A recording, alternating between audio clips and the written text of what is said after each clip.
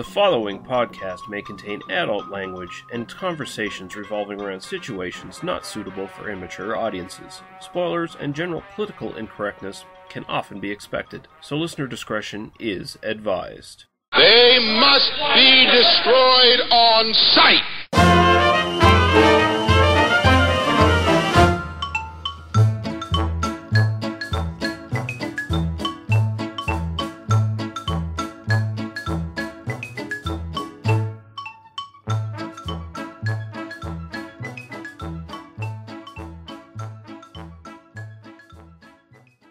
All right, welcome back to another episode of They Must Be Destroyed on Sight, a movie podcast. I'm your host, Lee Russell, with my co-host, Daniel Harper. How's it going, Dan? Pretty well. How's it been?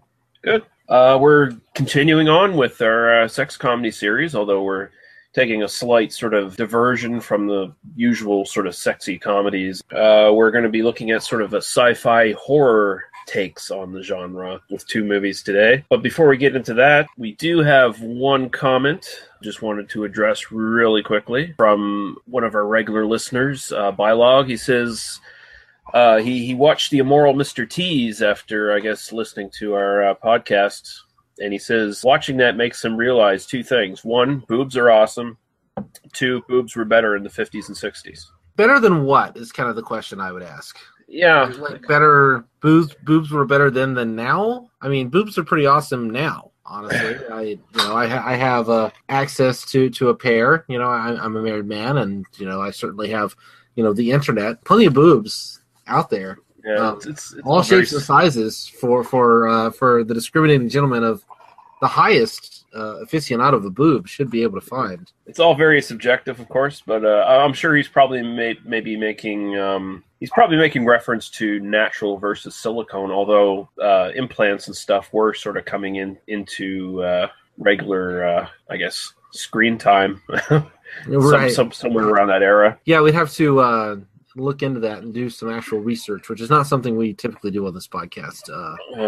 Actual reading and research.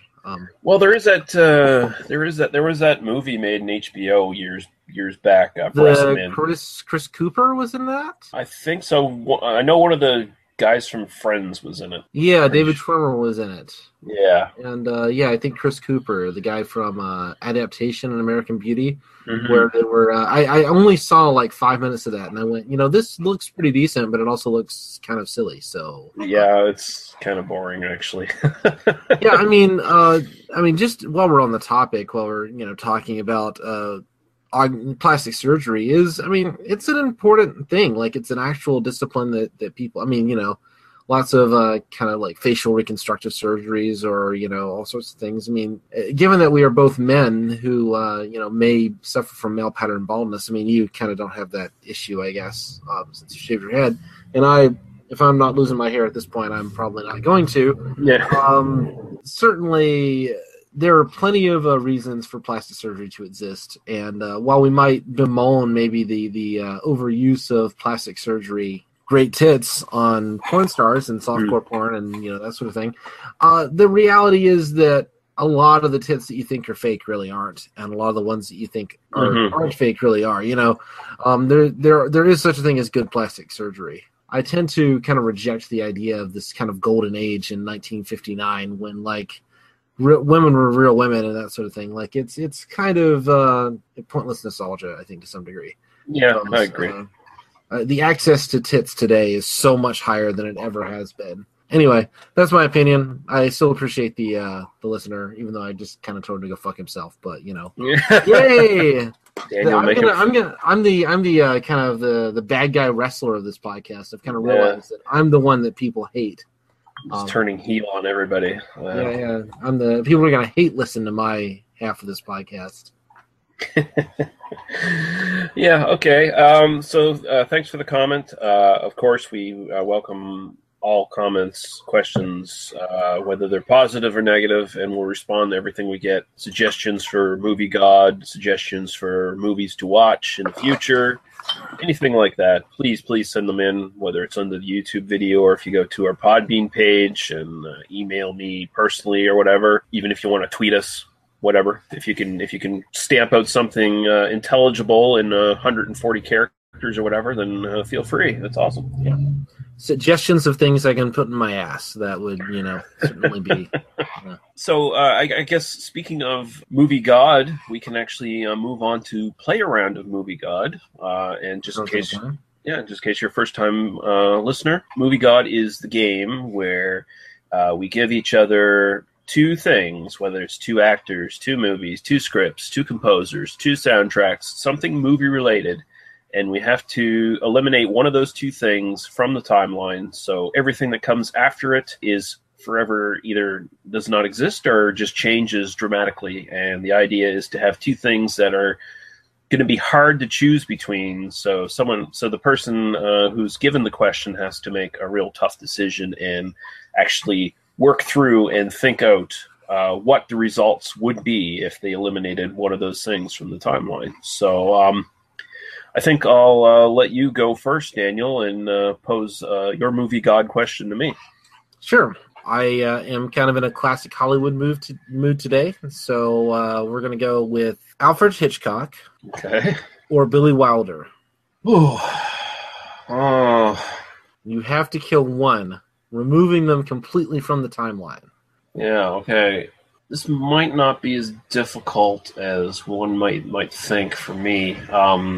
I'm definitely not as familiar with Billy Wilder's work as I am Alfred Hitchcock's. So, in taking away Hitchcock, this is a guy who's working from the silent era up to the talkies.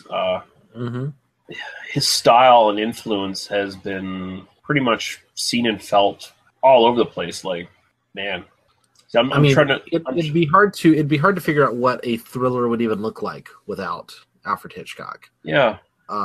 Hitchcock introduced storyboards into American directing.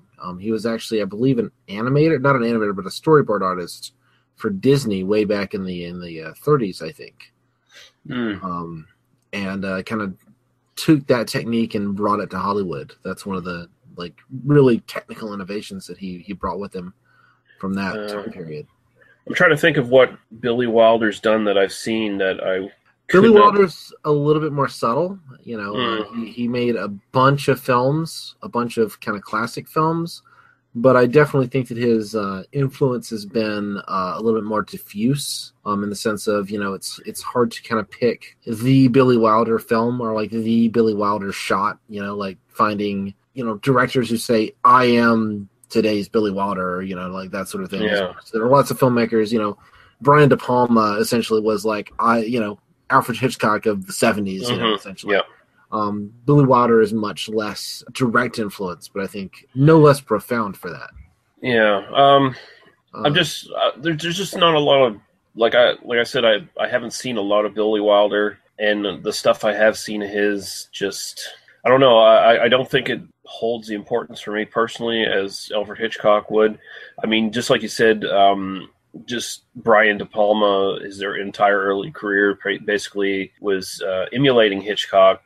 You could say the same for Dario Argento, where he made all of his classic films. A lot of them were very influenced by Alfred Hitchcock, and you could argue that Hitchcock's influence sort of permeated the giallo murder, sort of mystery murder, semi-slasher genre from Italy. Yeah, I think I get rid of Billy Wilder. I mean, honestly, it's kind of a hard one to answer in the way that, like I said, I just haven't seen enough of Billy Wilder that I can maybe make a fair decision there. But I think it's hard to point to one thing that definitely wouldn't exist without Billy Wilder. But he made so many films and he was so long-lived in terms of his filmmaking career. Personally, given that choice, I kill Hitchcock kind of for the same reason that you'd like. Billy Wilder means more to me personally. Particularly The Apartment is one of my favorite films of that kind, of that era anyway. I think, as much as I love Hitchcock's stuff, and I'm going to talk about this a little bit more here in a moment, for me, mulling those two choices, I kind of have to go, I kill Hitchcock. Not because it doesn't change cinema, but because I would kind of be interested in seeing what changes if you kill Hitchcock. It would kind of be fascinating to see where those kind of movies go without Hitchcock's influence. Yeah, I'm trying to think of what I know. Christopher Lee was in a Billy Wilder film, and Christopher just Private Life of Sherlock Holmes. Yeah, there you go. Billy Wilder. There you go. Yeah, sorry, I knew I had him on the brain for a reason. And that's actually probably my favorite Billy Wilder film. And I know I still had Christopher Lee in my brain after his death the previous week or so ago. And I was thinking I still had some of his trivia things going on in my head. And I remember reading one piece where he said his favorite director that he worked with was Billy Wilder. So yeah, a lot of actors would say similar things. I think Jack Lemmon and Walter Matthau might not have had the careers that they had without Billy Wilder. That's true. Some Like It Hot was Billy Wilder. So who knows what Marilyn Monroe might have been without a really good role like that. Anyway, yeah. I think it's kind of interesting. It's almost I should have let you go and pull up the list of films first and then make this. Yeah. Oh well. Anyway, no, I agree with your reasoning, but disagree with your decision, if that makes sense. Yeah, right on. Okay, so I'll give you mine, and mine. I was just trying to think for quite a while. What am I going to throw at Daniel? Because I don't want to throw something too obscure, horror or something like that he might not be familiar with. So I got to thinking, comedians in the 1980s or comedic actors in the 1980s who whether later went to prominence in more dramatic and more well-respected roles. And I decided that for my movie God question to you, you have to eliminate either Tom Hanks or Bill Murray.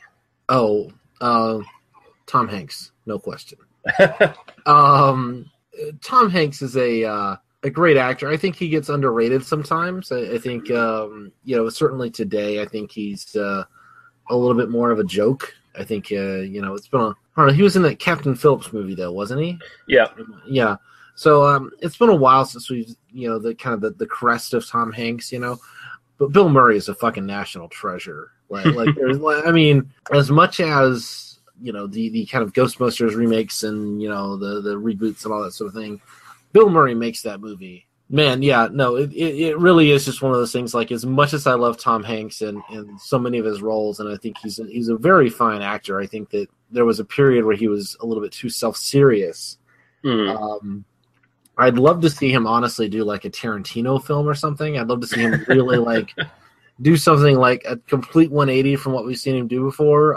I do think that there may very well be a kind of next act to the Tom Hanks story. But if you ask me, who is more important, it's absolutely Bill Murray is way more important. Even though his roles are so he's so esoteric in a lot of ways in terms of the choices that he has made in the last, say 15 years or so. He is such the more important artist, I think, and in terms of influencing people, and just in terms of raw talent. I mean, for me, that's actually a really easy decision, even though there are some Tom Hanks performances that have meant a lot to me. It's funny, like in particular, I think of Forrest Gump actually was one that I really loved when it was new. That has not aged terribly well. No. But I really loved it then. He's also, I think, more important as a producer. Honestly, like he's more important as a kind of the big guy who could kind of lend the money to make some stuff happen. His production company, there's been a lot of really interesting stuff going through that. But honestly, that's a fairly easy, straightforward decision for me. I kill Tom Hanks and keep Bill Murray. Yeah, I do the same. I wouldn't blame you on that one. I do like Tom Hanks in a lot of stuff. I think sometimes he tends to come off as like a second-rate Jimmy Stewart in some of the stuff he does. For the most part, most of his dramatic stuff is actually pretty solid, and I like it. Who do you think gets cast in Saving Private Ryan without Tom Hanks? Well, here's the thing: is as much as I think he's really great in it, I think there's plenty of guys who could have done it just as well or better than him. Yeah, I mean, he's a fine actor, but he's not such a fine actor that you couldn't have spread his roles around to other actors. I think Yeah. I think that, when was Saving Private Ryan anyway? That was in '98. '98. Okay, See, I could see anyone from like George Clooney to even, I might get laughed at for this one, but I could see anyone from like George Clooney to like John Travolta take that role and probably do okay in it. I'm suddenly thinking, what if Bruce Willis had done that instead of Armageddon? Oh, Bruce Willis could have fit perfect in that one, and that would have been something. I think. Yeah. I think he could pull it off really well. Whereas, like, if you remove Bill Murray, like, there isn't a Caddyshack. Yeah. There isn't a Ghostbusters, at least not that we know it today. His mid-period stuff's a movie called like Mad Dog and Glory. Mm-hmm. He's such a fundamental part of that film. That was with Robert De Niro and Uma Thurman. Yeah, a very kind of richly understood character study of these kind of three people. Really underrated, I think, underseen as well. Honestly, Wes Anderson is mostly lost on me, so I could live without. Like, if he wasn't around to kind of help Wes Anderson out, I personally wouldn't care that much. Although I kind of like some of the later stuff that Wes Anderson's been doing. Mm-hmm. I guess the kind of big one. God, I had a big one in my mind that I was thinking of with Bill Murray, but I Lost in Translation. Lost in Translation. I mean, as good as he is in Lost in Translation, I don't know that that's like a no one else could have done that role. I mean, it definitely is enhanced by the fact that he's the one doing it. But I feel like even somebody like Ben Stiller could have done it. Yeah. But it would have had to be the more kind of flirting with disaster era Ben Stiller as opposed to, the kind of goofy Zoolander-esque comedy version. What about Bob? Oh, Groundhog Day. That's probably the one. That's probably the one that really wouldn't exist without him. Like if you kill Bill Murray, that movie probably just doesn't even exist at all. He's so central to that, and his talents are so central to that. But he's just so brilliant. Anyway, I kill Tom Hanks. All right, Tom Hanks, you are kicked off the island. And since they produced this with his wife, what's his wife's name? I don't know. We are spared the big fat Greek wedding thing. Oh, well, thank fuck. Which is not in any sense a terrible romantic comedy, but definitely I remember when that movie was new and the hype around that concept was insane. And without the kind of Tom Hanks and his wife, whose name I can't remember because I'm a douchebag, producing team behind that movie probably doesn't happen quite the way it happened in our reality. So we didn't get spared that. Tom Hanks' annoying rapper son wouldn't exist either. Is Colin Hanks a rapper? No, he's got another son who's trying his best to be a rapper, and he's doing a really bad job at it. Essentially, I actually like Colin Hanks. Yeah, Colin Hanks is all right. Yeah. I feel like he kind of he does. It's definitely a chip off the old block. I mean, you kind of see like, oh, that's Tom Hanks' son, but that's not necessarily a bad thing. He's a perfectly fine actor. I think he's not found the role. I mean, he's been around for 15 years now, and he hasn't found that one role, so he's probably not going to find it. I do like to think that when we kill these guys, they don't actually die. They just don't really have a career. They go on and Tom Hanks. I like to think they actually die, but that's just me. Okay. you like to actually imagine Tom Hanks with a bullet in his brain or something like that. Maybe nothing quite that quick. Come on, Daniel. Maybe it's sort of like the Batman origin story, and like Colin Hanks is born, and the Joker comes by and kills Colin Hanks, Tom Hanks and Rita something. He kills them, and then we end up with Colin Hanks growing up to avenge his parents' death through acting. So we still get Colin Hanks' career, but we lose Bachelor Party. I don't know. I can live with that. All right. Yeah, I think we can move on. I went there. Yeah, the Batman origin story version of Colin Hanks, man. So I guess we can move on now to what we've been watching lately, and again, I'll let you go first, Daniel. So, well, again, going by my look at the classic films I get to see on the big screen at the Alamo Drafthouse in town. By the way, it's amazing having an Alamo Drafthouse in town. The one movie that I like to talk about and inspired my choice of movie god was I got to see Psycho on the big screen. Oh, really? Cool. Unlike last week, I had actually seen Psycho before. I believed I had seen it and had actually seen it. So both There you of go. those That's things were good. true. Seeing it on the big screen definitely enhances the experience, I think. You're talking about just pure directorially. The black and white photography is stunning in that film. It is, assuming everyone listening to this has seen Psycho, and if you haven't, then you should. Yeah. And watch the original version, not the remake. Which we mentioned before. But Janet Leigh, both gorgeous and very talented. Really great performance. It's interesting that it's a film that is so that has been so parodied over the years, and it's such a kind of iconic. The shower scene is so iconic that walking into this film, you wish you could expose this to people without knowing that scene existed. Yeah, that's the thing. Because there is this big turning point. There's a turning point halfway through the film where Janet Leigh is stabbed by Norman Bates. And then there's another twist where it turns out that Norman Bates is mother. Yeah. And we kind of think about that first twist as the important one. And it is structurally, but it's also when you know that Norman Bates' mother is actually Norman, you get a very different experience of the latter half of the film because, like, just watching all those scenes, I think Anthony Perkins does a really phenomenal acting job because it works either way. Whether you believe that he's just some guy trying to protect his mom from being investigated, or if you know the kind of final twist ending of the film, the performance works either way. I think Anthony Perkins is kind of known, at least for me, for two really big performances, and it's this one and then The Trial by Orson Welles. Yeah.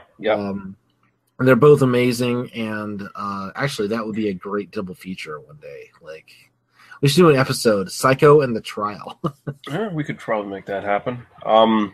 It is like, to some degree it is kind of spoiled because basically unless you've been living in a cave or you're a very young kid seeing Psycho for the first time, you probably just don't know what happens to Janet Leigh's character. Like, when I first saw it, I saw Psycho when I was maybe 10 or 11 or something like that. So I had no idea. I just saw it on TV. And that's awesome. Yeah, so I mean, when I saw her get killed, I was like, "What? Wait, what?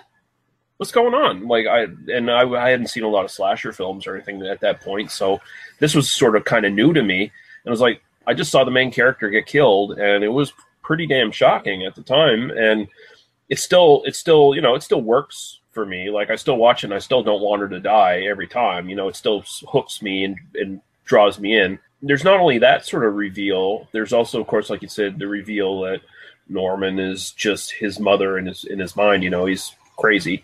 But also, Hitchcock kind of does the same thing with the detective Abergast as well, where you think, oh, the detective's coming in. He's going to solve the case and win the day. No, he's dead. He's down the staircase. Yeah. So rewatching it, I was thinking about The Shining. If you remember, the guy kind of shows up and you think he's gonna solve all this, and then no, dead. I think Kubrick. Mr.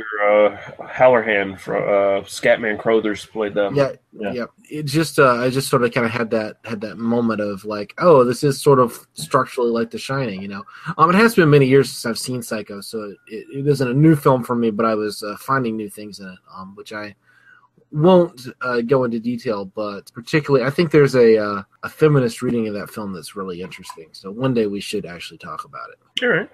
Okay. Anything else? That's all I got, really. I've been busy this week, so Yeah. I watched the new Jurassic Park on Putlocker. Didn't really like it all that much. Jurassic World, of course. It just bored the hell out of me. It really bored the hell out of me. I know it's making tons of money, and I know a lot of people are going to be like, yeah, big summer blockbuster, lots of action, lots of fun. And it really does have a lot of action and stuff, and it follows the formula of the original film fairly well. And I think that's pretty much the problem, because it's all been there, done that before. Throwing new dinosaurs into a film doesn't really make it all that more interesting to me. Chris Pratt does pretty good. I mean, if they wanted to remake Indiana Jones or something like that, like he'd be like one of the first people I think they'd want to pick for that because he can pull that sort of role off really well. But the movie, you saw Guardians of the Galaxy, right? yeah. Okay, yeah. Are you a Parks and Recreation fan at all? Did you see his comedy work? I've seen him on a little bit, but I don't really watch all that much TV. So sure, we're big Parks and Recreation people in this house, so I kind of knew him from that first. Sorry, I didn't want to interrupt, but it's really funny when you see him in the early episodes of that, where he's just this kind of schlubby guy, and he really wasn't even meant to be on the show. He was really supposed to kind of leave like halfway through. The producers realized how talented he was and kind of kept him around and didn't really know what to do with him at first. And then he ends up being one of the like big, core elements of that show. So I think that's interesting how he just kind of blossomed and then like became this big action hero halfway through, which is kind of awesome. But I like Chris Pratt a lot. I think he's a budding star, definitely. Yeah, he's good at it. Like what I was watching, first thing I didn't like was that they kind of just vaguely referenced the first movie, and the only returning character from the original film is the like almost anonymous Asian lab assistant or whatever from the first film. He shows up in this one as some sort of loose connection.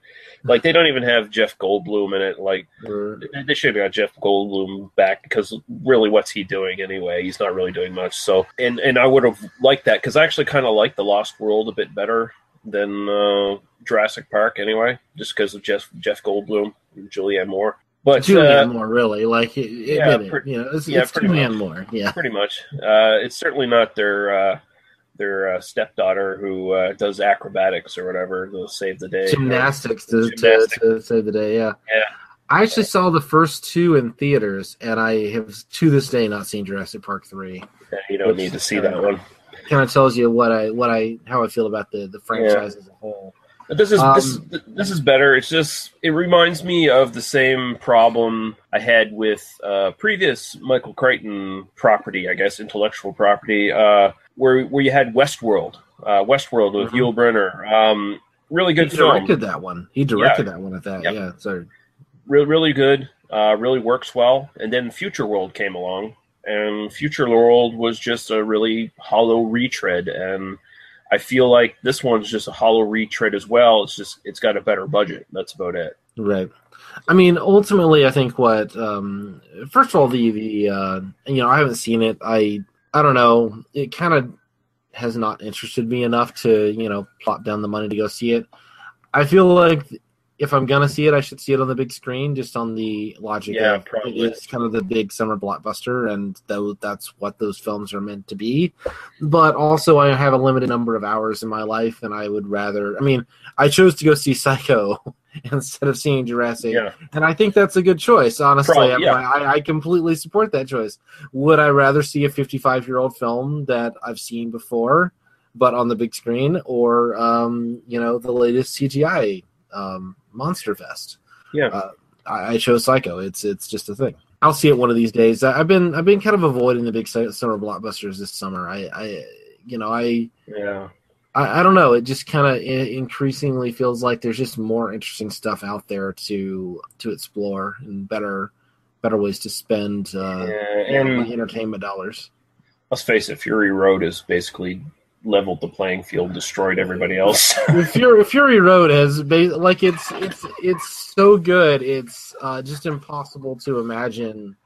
Going back to, it's sort of like when the first Lord of the Rings came out, and it seemed to just raise the bar about what just people expected from that kind of movie. As much as that kind of has been tarnished over the last 14 years or so.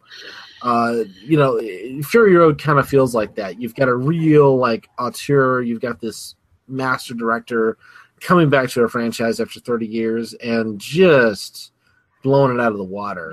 Yeah. And if Spielberg had come back, maybe you can kind of justify to some degree.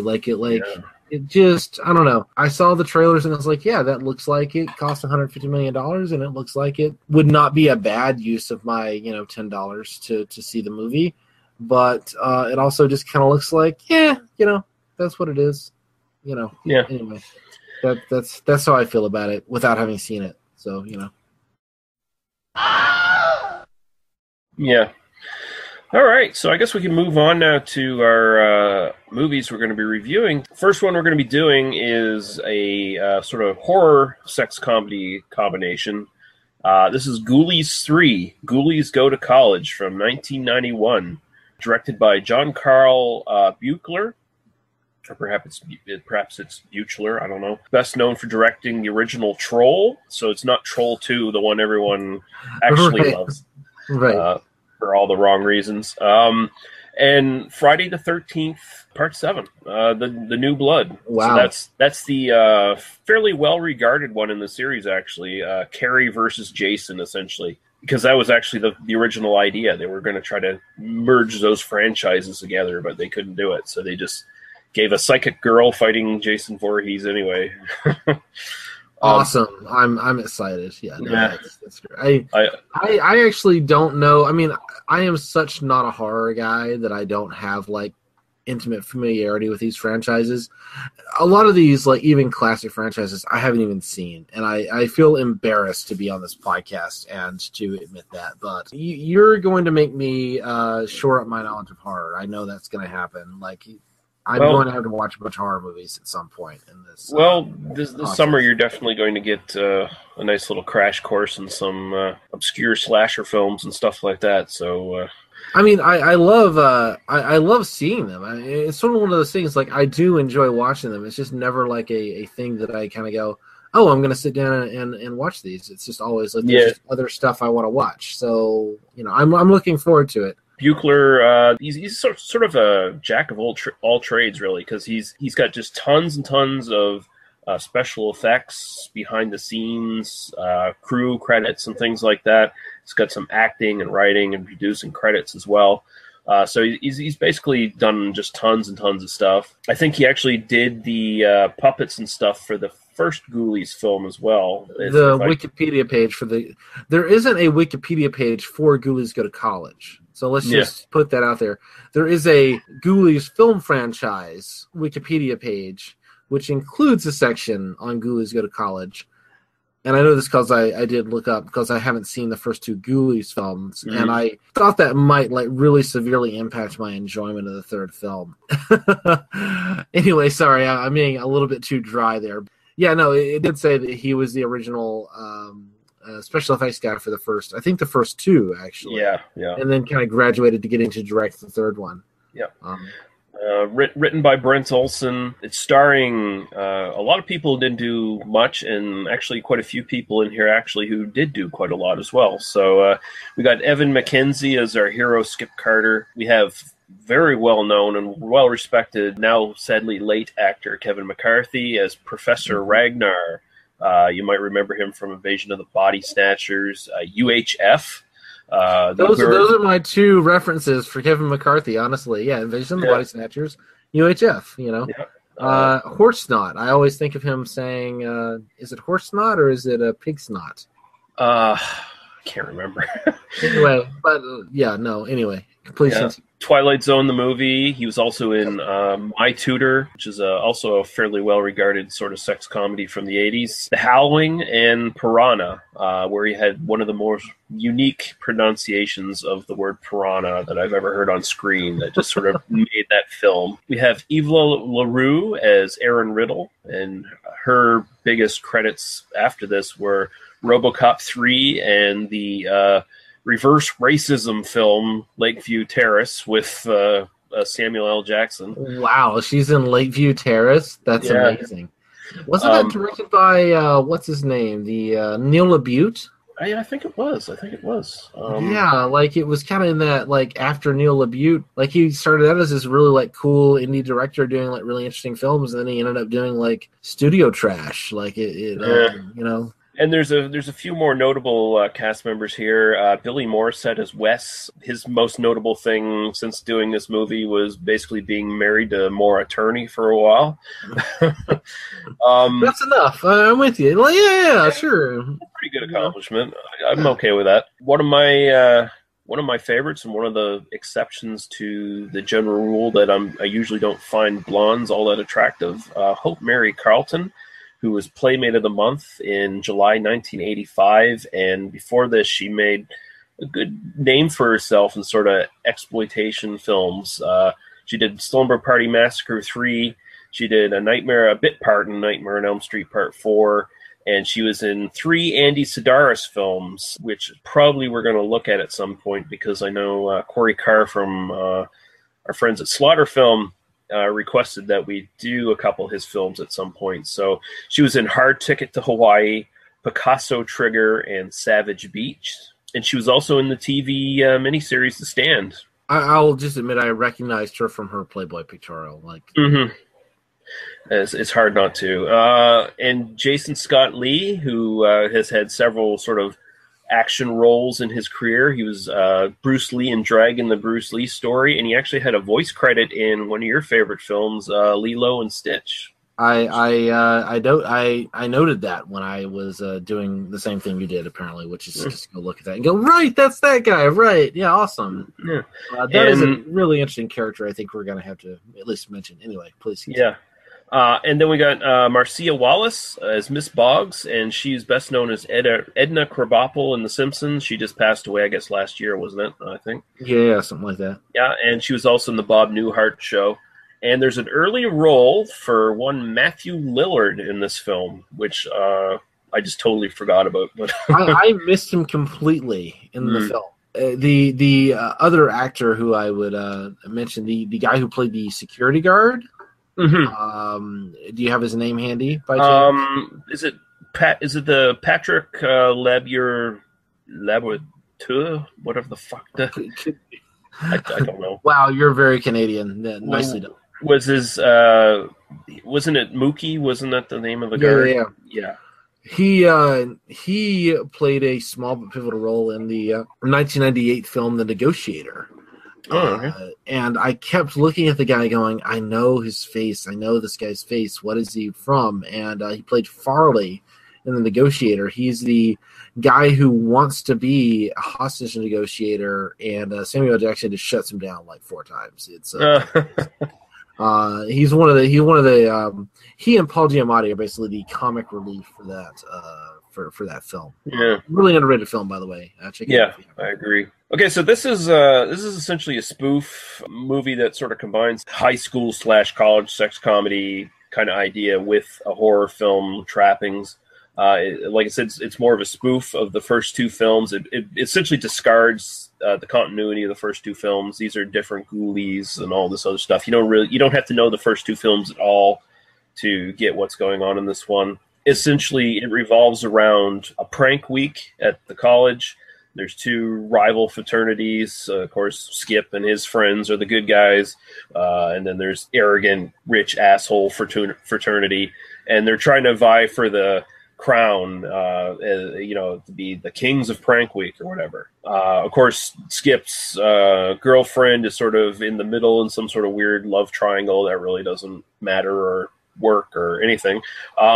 And essentially the crux of the plot is that this Professor Ragnar, played by Kevin McCarthy, he's this really stuck in the mud asshole who wants to get rid of prank week, and he wants to embarrass both fraternities. So when he gets hold of this magic comic book that is somehow connected to the ghoulies, he manages to mistakenly summon them, and he starts using these little demonic toilet monsters because they come out of basically a demonic toilet portal of some sort. Yeah, it's a toilet with like medieval inscriptions. So you know that like somebody in the production design had a great time designing this toilet. Let's just that's really the first thing you should think of when you think of this film is a production designer really had a great job.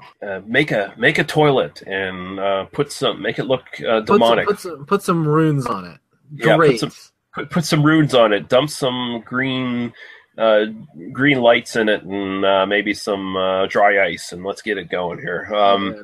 Professor Ragnar soon realizes that the ghoulies must serve him because he holds the comic book. So he starts using the ghoulies to pull off pranks on both fraternities and make them at each other's throats. And of course, the ghoulies are demons, so they start killing people off as well as they're doing this stuff. And that's really the story. Like, there's no real other story there. That's the bare points of the plot. So I'll just ask you, Daniel, starting off, what's your general opinion of this film going into it?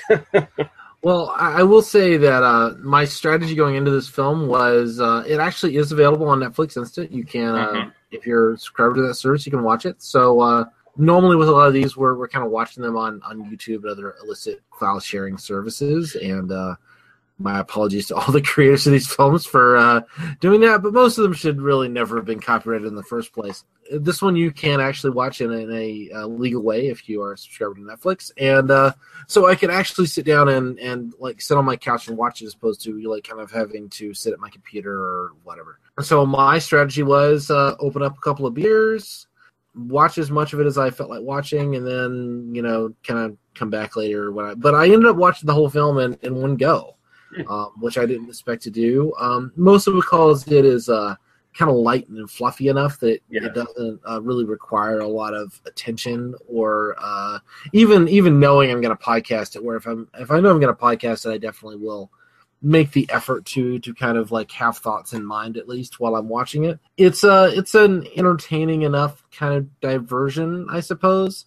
I am reminded in general that media like films, books, TV shows, magazines, etc., that star are set in a world of adolescence are typically made for people one kind of rung below. So if you're watching like 15-year-olds on screen, it's really like made for like 12-year-olds or 10-year-olds, And even though these characters are all presumably 18, 19, 20, somewhere in there, they all, A, look like they're in their mid to late 20s, and B, this is less like the college experience than it is like what a 13-year-old believes the college experience would be like.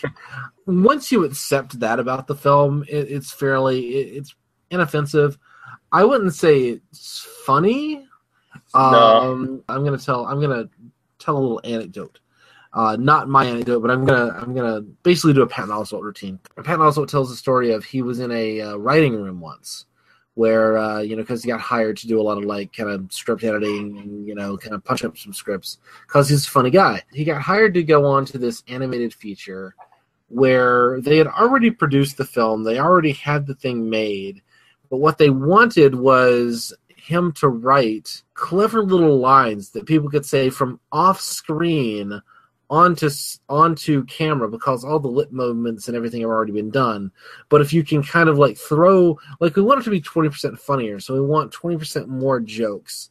And so we just need to like add things to say that characters can say off screen to make it funnier, right? Like that's how comedy works. No, wasn't this Ratatouille? Was it Ratatouille? Well, he was the star of Ratatouille. It wasn't that one. It was okay. It was some like probably direct-to-video or some like shitty little thing like in the 90s or early 2000s. Like he doesn't say which film it is, like sort of thing. I mean, a lot of these things are just little shitty movies that like nobody really cared about, but they wanted to like there was some production person, so he doesn't talk about like what that is. But that's kind of the feeling I got watching Ghoulies Go to College, was that the writers were essentially just throwing lines at the screen and then just ADRing them in dialogue later. Like there's very little sense of like any kind of like context that these lines are coming from these three ghoulie characters.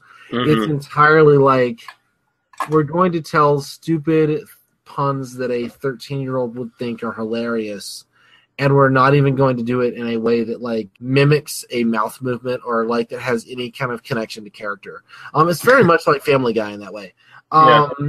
Which is not if that's your way of doing comedy, I if you like it, I'm totally with you. Again, it was entertaining enough to sit through it, but ultimately I was pretty bored watching this. Yeah.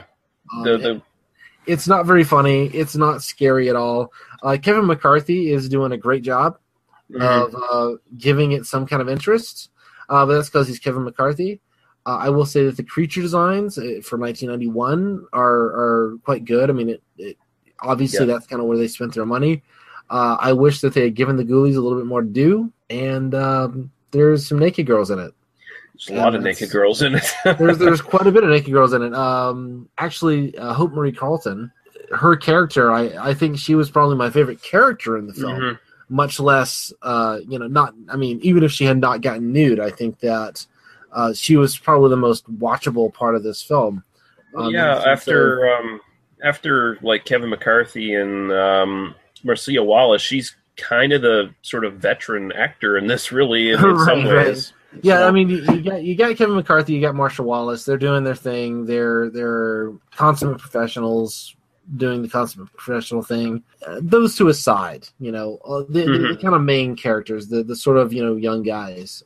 The Yank Week, Prank Week thing. I mean, it's such like it's embracing the cliche to a degree that is almost ridiculous in the sense of like there are these people that actually really care about like pranks. Yeah, and, like these really silly pranks, none of them are even like clever. Like that's the thing. Like it's just all bad. They're terrible. Like it screams 1991 direct-to-video to me. Anyway. If I was in that college and I saw the guy that Hope Mary Carlton was originally with, which is the West character at the beginning of the film, if I saw him with her and he all of a sudden disappears, my goal would be to get with her. It would not be to do Prank Week. I have a chance. Absolutely. Yeah. And I mean, again, we kind of just to kind of. I'm going to leave this behind really quickly, but there is this sort of idea that, she's a slut, or whatever. She's really horny and trying to sleep with a bunch of the dudes in the film. But at the same time, for me, I'm just like, it actually sort of like in the performance, you sort of get, she just likes having sex. And she sells it real well. She sells it really well. Like I buy her as a character. I think that, in a sense, the filmmakers are trying to make fun of her, but I don't. I think that, I'm totally with you. Do your thing. Yeah. Go for it. Sleep with people. Have a good time. And since we were talking about Psycho, you do get a shower scene, a death in a shower scene. Mm-hmm. Probably a Psycho joke just to pull it right around there. Yeah, but it is the deaths in this are all ridiculous. Like, actually, probably the better comedy in this film probably revolves around the deaths because they're all designed around the special effects in the film. Some of them work better than others, but they're all played like almost like a live action Looney Tunes cartoon, the way they're done, right? Hope Mary Carlton's death with the plunger in her face, Marcia Wallace's death with her tongue.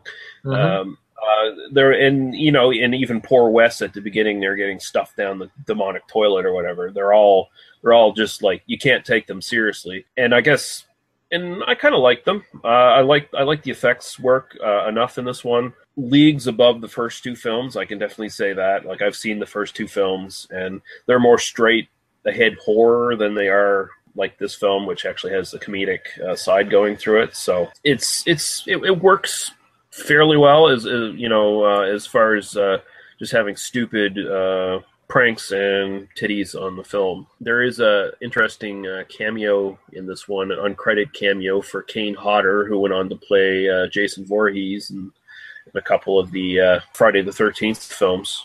He's the guy who steps in the mop bucket. Oh, nice.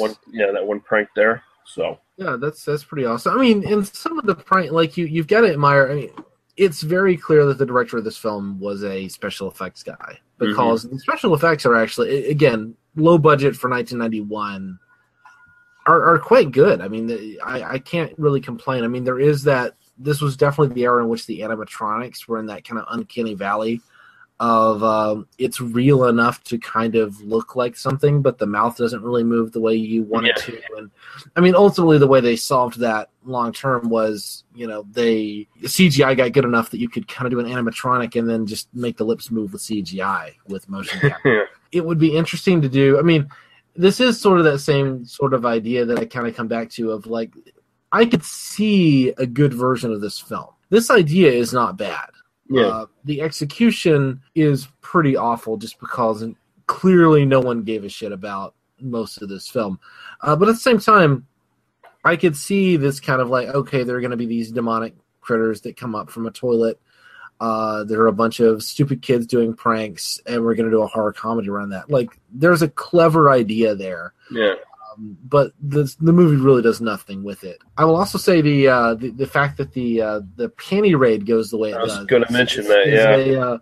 It's a fun moment. I had forgotten about that until just now. I really like the fact that the ladies just turn the tables on the guys completely. And the best thing is it's a win-win for either side of the equation there, because the ladies get their comeuppance on the guys, but at the same time they're all naked anyway. Right. I mean, because clearly you get naked to do this, but there is this sense of when you look at the panty raid in this film and in some of the other films, that this is kind of an expected thing for both sides, and that it is sort of a mating ritual of kinds, and sort of while it's hard to kind of communicate consent issues and that sort of thing with this culture, and obviously the film isn't exploring that in any kind of way. The way that this plays out definitely kind of makes me think, I'm willing to say there's no rape in this film, which is always a plus for the sex comedy world. Yeah.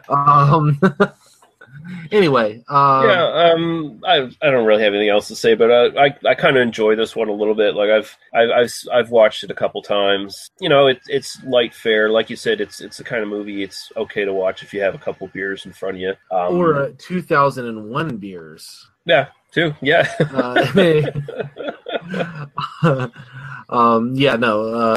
Kubrickian references and Ghoulies Go to College, always a great choice. Yeah, but like we said, it's on Netflix. It's worth your time. It's only 80 minutes of your time or whatever. So it's pretty easy. It's pretty relaxed and whatever. Yeah. All right. I guess we can move on to what I think is probably the more interesting film of the two I picked, and this is Not of This Earth from 1988, directed by Jim Wynorski. He's a well-noted low-budget horror, sci-fi, sexploitation, softcore porn director. He's got over 100 credits to his name. He is, I guess, probably in the last 25 years, he's probably the B-movie director, really. The real prominent guy who's still working in that sort of field. It was written by R.J. Robinson and Jim Wynorski, adapted from the original script. This is, of course, a remake of the 1957 version of Not of This Earth, directed by Roger Corman. Corman's back producing this one. It is starring an interesting cast, that's for sure. Tracy Lords stars in this as Nadine Story. This is her first non-porn role, and the last role that she ever did with nudity in it. We have Arthur Roberts as Mr. Johnson, Lenny Giuliano as Jeremy, Ace Mask as Dr. Rochelle, Roger Lodge of Blind Date fame as Harry. I knew I recognized him. Yeah. Also of note would be Becky LeBeau as the Happy Birthday stripogram girl. She's a fairly well-known sort of titty movie actress in her day. This was remade essentially because Roger Corman wanted to remake one of two movies from his 1950s output. And this movie was in a double bill with Attack of the Crab Monsters. But because Roger Corman is a notorious cheapskate, always has and always will be, essentially he looked at the budget and what would it cost to make the giant crab monsters in the modern day. And they're like, that's going to be a little too expensive for me, probably $50 more than he was willing to spend. So he decided to make this one instead. And the plot is essentially this alien comes to Earth, coming from a dying planet. He's seeking human blood to give transfusions to his people. He recruits Tracy Lords' character as his nurse to assist him. He also has Lenny Giuliano's character as his chauffeur. And essentially, people start dying. Our heroes try to figure out what the hell is going on while the alien's trying to basically save his planet by stealing our blood. So that's essentially pretty much the plot of the film. What are your initial thoughts on this one, Daniel? This is definitely a more interesting film than Good Luck Go to College. Not least because the remake quality. I mean, it's essentially the same script. Yeah. I was going to watch the original version of this as well because I was going to watch the 1988, the Tracy Lords version, and then kind of go back and watch the original. I just ran out of time. I was watching a little bit of the original. Actually, not long before we started recording, quite honestly. And I watched about the first 30 minutes of it, and the immediate response is, wow, this is the same script with a few words changed here and there. It really is scene for scene, in some places almost shot for shot, the same film. And I think that it's interesting to kind of watch them that way, because you can definitely see, watching the 88 version, you kind of think, is this a period film? Because they're kind of driving an old car, and a lot of the dialogue and the structure just kind of feels very, really old-fashioned, and not like 80s old-fashioned, but really old-fashioned. And then you realize, no, it's the exact same script. They're literally just lifting the dialogue straight. And it gives this kind of really weird timelessness, I think, to the 88 version, because it's very clearly made in the 80s. I mean, just very obviously made in the 80s. And my favorite 80s tell in the film is the fact that the quote-unquote tough guy who's acting as the chauffeur wears fingerless gloves. Yeah. That's the, he's wearing fingerless gloves through the entire film. Yeah. And that is about the most 80s thing I can imagine putting in a film. And that's how you know he's the tough guy. Yeah. But yeah, no, Tracy Lords, I think, I mean, I was going to say does a fairly credible job as an actress in this.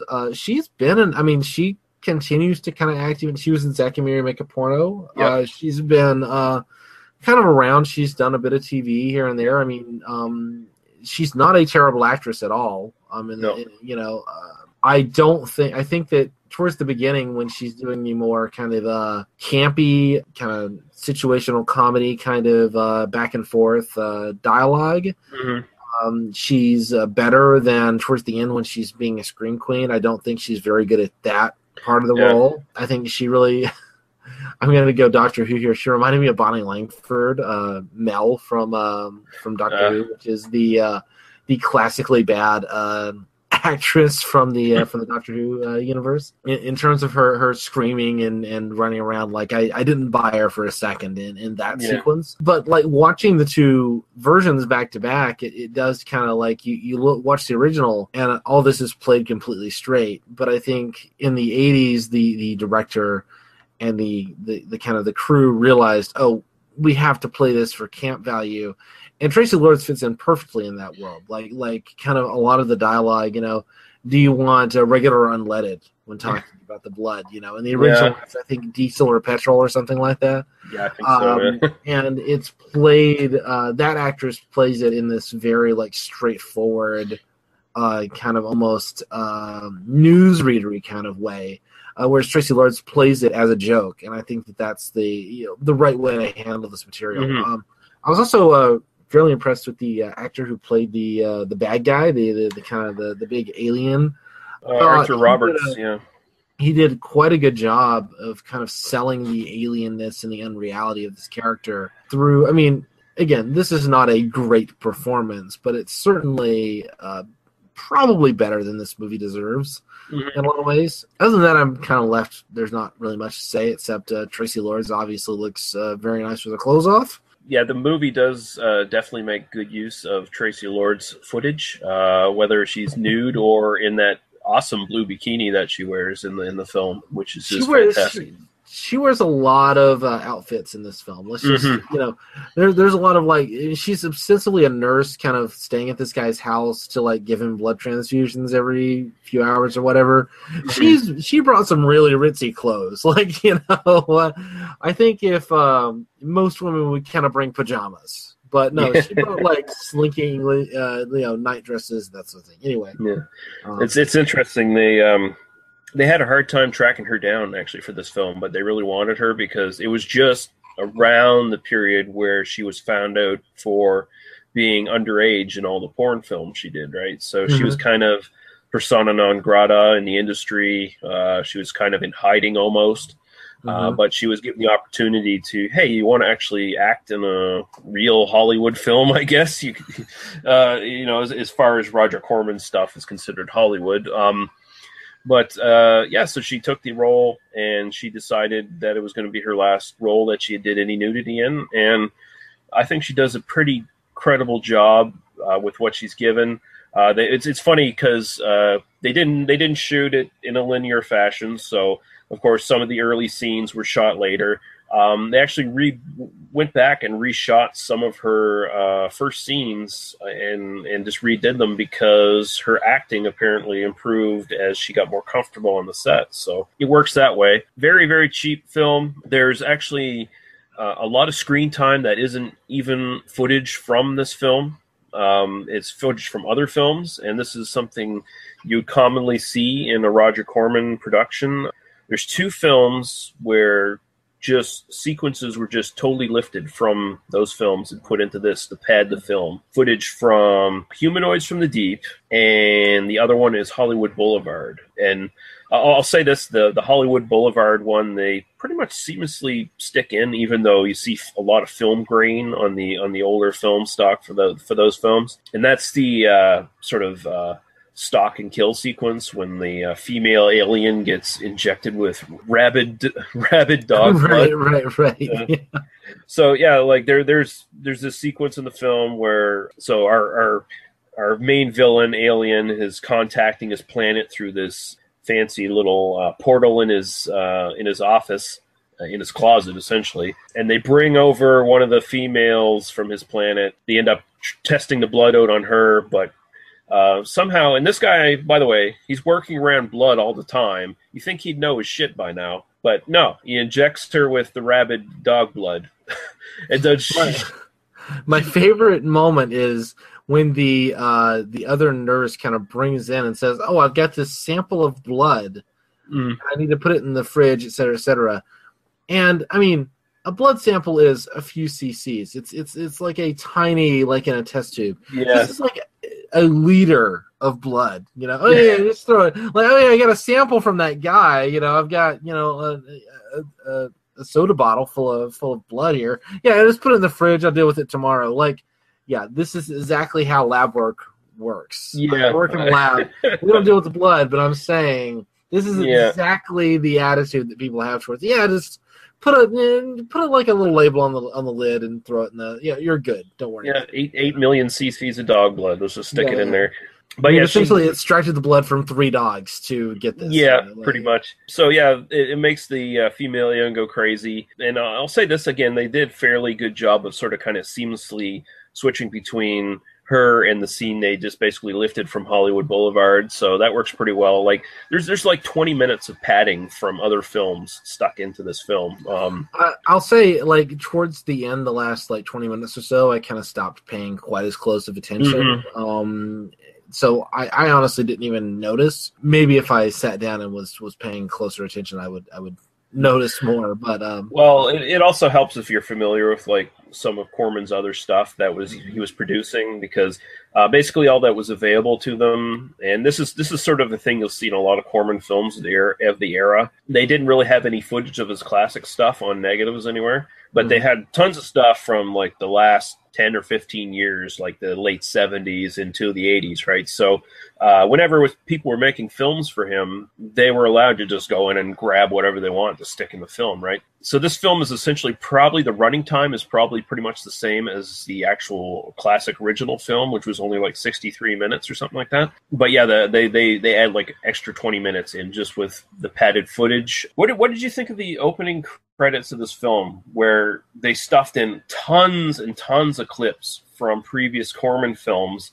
Did that sort of like get you amped up, like, oh yeah, there's going to be some cool stuff in this film? I was not thinking, oh, there's going to be some cool stuff in this film, but I think that it definitely was a stylish opening. I was kind of I was feeling the vibe. Let's just put it that way. It was definitely sort of, we know this is cheesy. We know we're kind of remaking something from the 50s. We know we're not doing great cinema here. This is not in the Citizen Kane race. This is, let's sit and have a good time, and we're going to throw some pretty cool, like, old school graphics, and I enjoyed that element. Actually, it prepared me definitely for the film. No question. So yeah, like we said, this is almost like essentially just the same script lifted. They update the special effects a little bit. I mean, for Corman, there's usually not that much of a leap in technology. So let's put it that way. I'll be honest here. At least for me, this looks like an inexpensive film, but I was not thinking this looked cheap, which I think is when and this is kind of one of those things that I think that low budget filmmakers just kind of have to like realize. When you've got a low budget and you're not going to be able to really sell stuff, you got to make sure there's one or two things that you can really like. One good shot will really raise people's opinions of your film, but B, like, don't try for like something that you're not ever going to be able to achieve. Like once you kind of know what aesthetic you can afford, sell that and sell it through performance. A good actor staring at a rubber monster and not acting like it's a rubber monster will sell that rubber monster way better than trying to pretend that rubber monster is better than it is. And that's that. And you know that very well from watching classic Doctor Who. I mean, classic Doctor Who is the epitome of this. But certainly, there are plenty of other places where this works, and I think that maybe we should do some like old, like low budget horror movies and that sort of thing, kind of creature effects, because I think that the way that a lot of this works is you don't take it like. I think today in the year 2015, we were talking about like CGI with Jurassic World, and everything's supposed to look like super photorealistic, and it's supposed to look like. I don't think that audiences in 1957, but even like I think that audiences will accept the reality they're given to a certain degree. Like if the actors sell it, if the script is selling it, then you can kind of say, yeah, this doesn't look like it costs a lot of money. This isn't like super visually impressive, but it does the job it's meant to do. It sells this sort of like reality. And as long as there is something else in the film to kind of push you along the narrative. I mean, I was, and I'll be honest here, I was bored during Ghoulies Go to College, but I was not bored during this film. Certainly not. Partly because of the performance of the kind of crazy alien guy and, Tracy Lords, to be quite honest. I think she's a compelling. I mean, again, particularly in the first half when she's just kind of being goofy and fun and telling silly jokes and that sort of thing. She's a lot of fun to watch. The nudity was nice. I'm not saying, but it didn't make or break the film for me, and that's saying something for a film like this. The second half does kind of fall apart. And I mean, I guess it kind of ran out of steam after a while, but I'll say this, like, they made the best out of their budget they could, really. I mean, they reuse sets and stuff like that all the time. One noticeable one, if you pay attention, there's this picture that appears in one shot hanging on the wall, and then basically every room that you see from then on, you see that picture in that room. They reused it over and over again. That's awesome.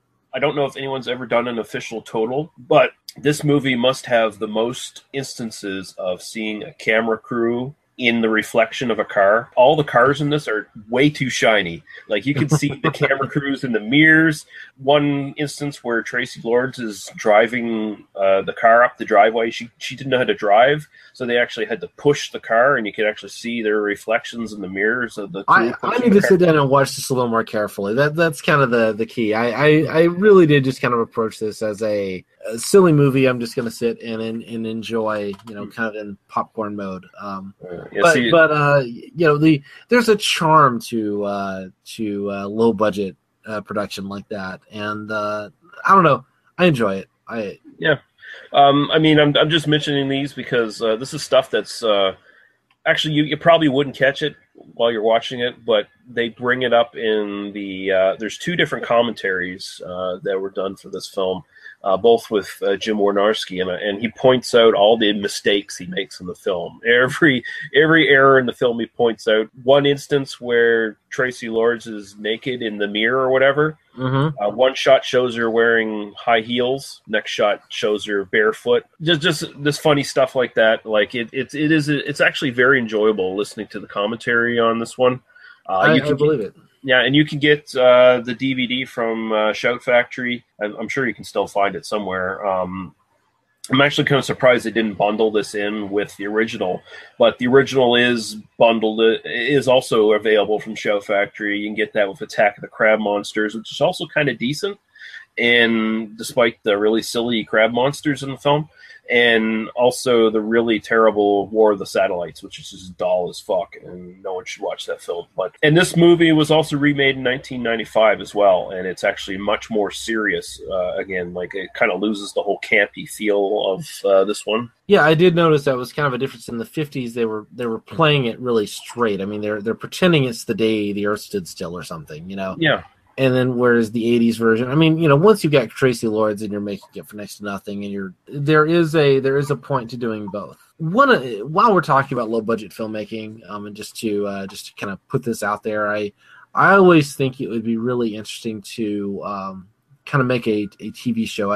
There was this period on like Adult Swim where they were kind of doing a bunch of live action TV where they were doing like 15-minute things, and the whole point was to do like Land of the Lost and do like really bad special effects, but to do it in like a funny way and to do it in a like overtly just kind of stupid stoner way. Not that I'm judging anyone who chooses to smoke weed, but you know, kind of to do it in the like the dumbest, most obvious joke possible.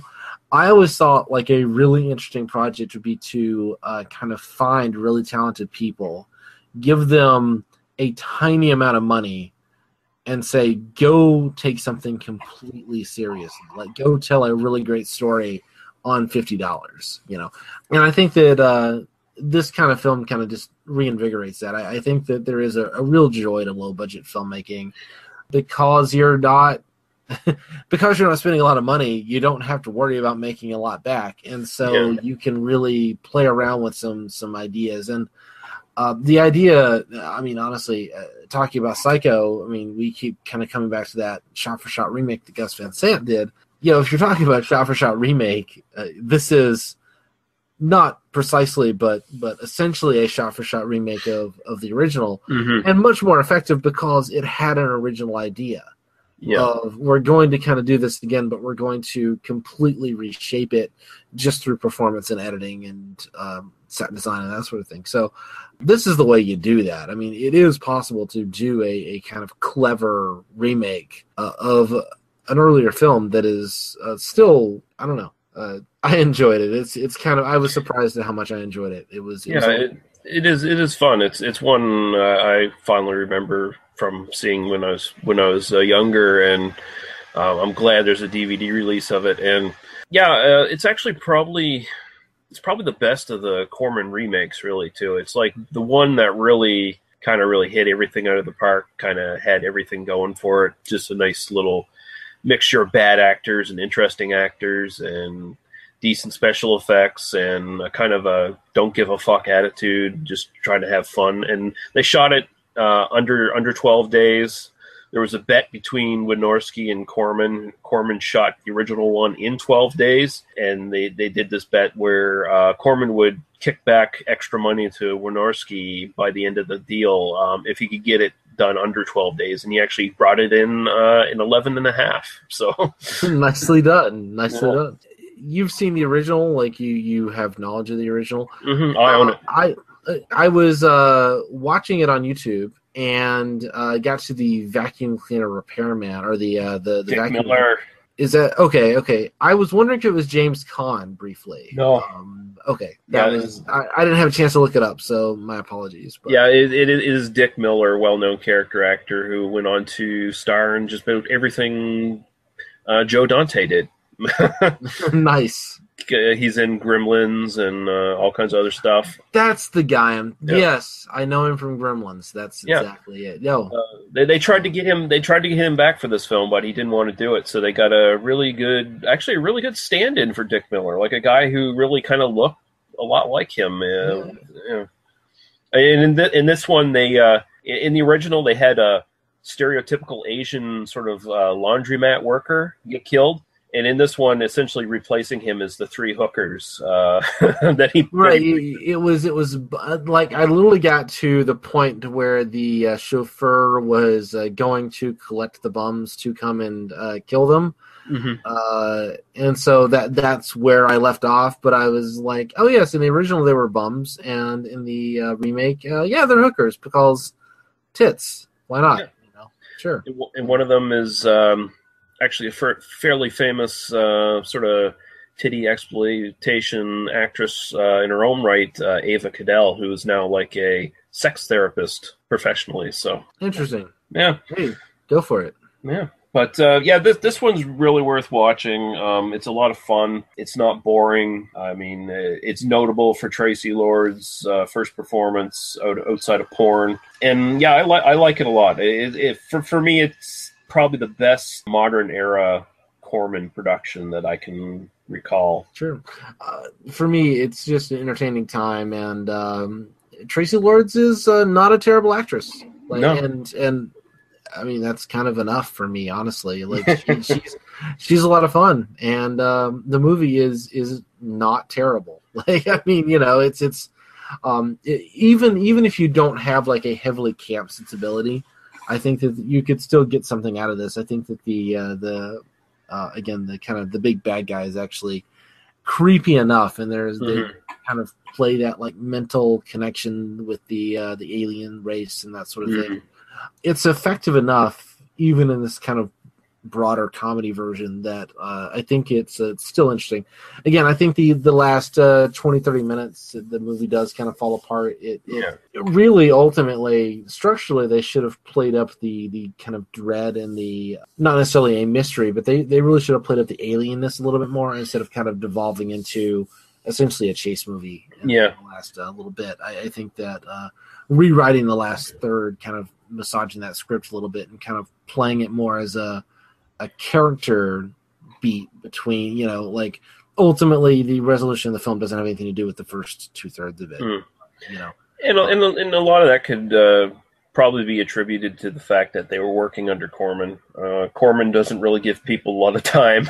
he gives them a budget. He gives them a short amount of time to get it done under the budget, and that's usually the way it works. So it's actually kind of remarkable that they got something better than even halfway decent out of the whole production. So, Yeah, I don't know. It's a lot of fun. Check it out. Yeah. All right. So, Daniel, tell everyone about your not movie podcast. You're on a movie podcast. Your Doctor Who podcast. Well, I have a movie podcast that I do with this asshole. It's called They Must Be Destroyed on Sight. You can check that out at tmbdos.podbean.com. Yeah.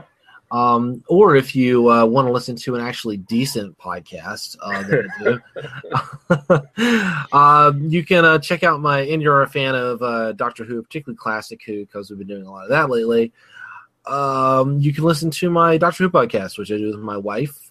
That's at Oi Spaceman. That's OI Spaceman, all in word, .libsyn, LIBSYN.com, where actually I just did a episode. I uploaded it today as we're recording, all about the introduction of the robot dog K9. And we talked a lot about colonialism and slavery and the white man's burden. And that should tell you everything you need to know about how, really self-serious my other podcast is. But, we take our media seriously in this household. So, there you go. Yeah. See, I didn't even talk about communism today. I mean, seriously, you should have, you should let me talk about communism and what could I have talked about Ghoulies? Man, I should have done like some crazy reading of Ghoulies Go to College. I should have completely read that as a Marxist narrative, perhaps. The underclass from the sewers coming up to destroy the rich preppy guy with the crazy hair. Like there you go. Ragnar is Joseph Stalin. Yeah. Yeah, Ragnar is Trotsky. I think he's Trotsky. Yeah, And there you go. With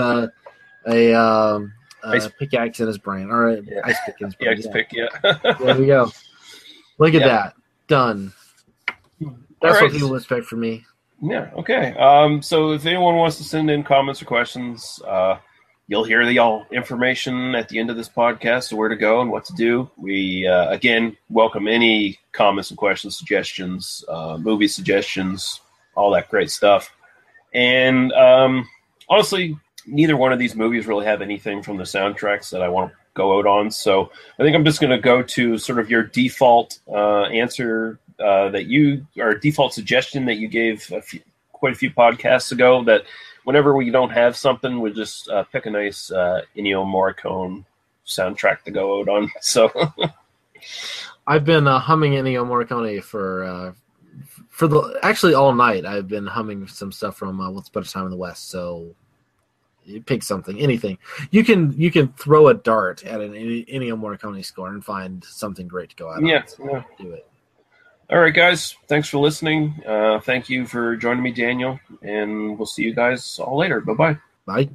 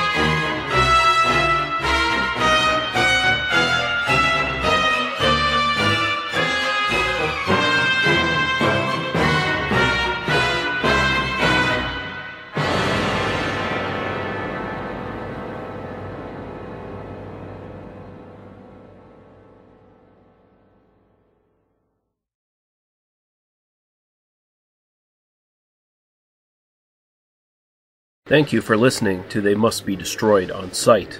For our other episodes, links to Daniel, Paul, and Lee's other stuff, and links to some great podcasts of similar interest, visit us at tmbdos.podbean.com. There you can leave us comments on the site or directly email us. We listen and respond to everything. Thank you. Drive through.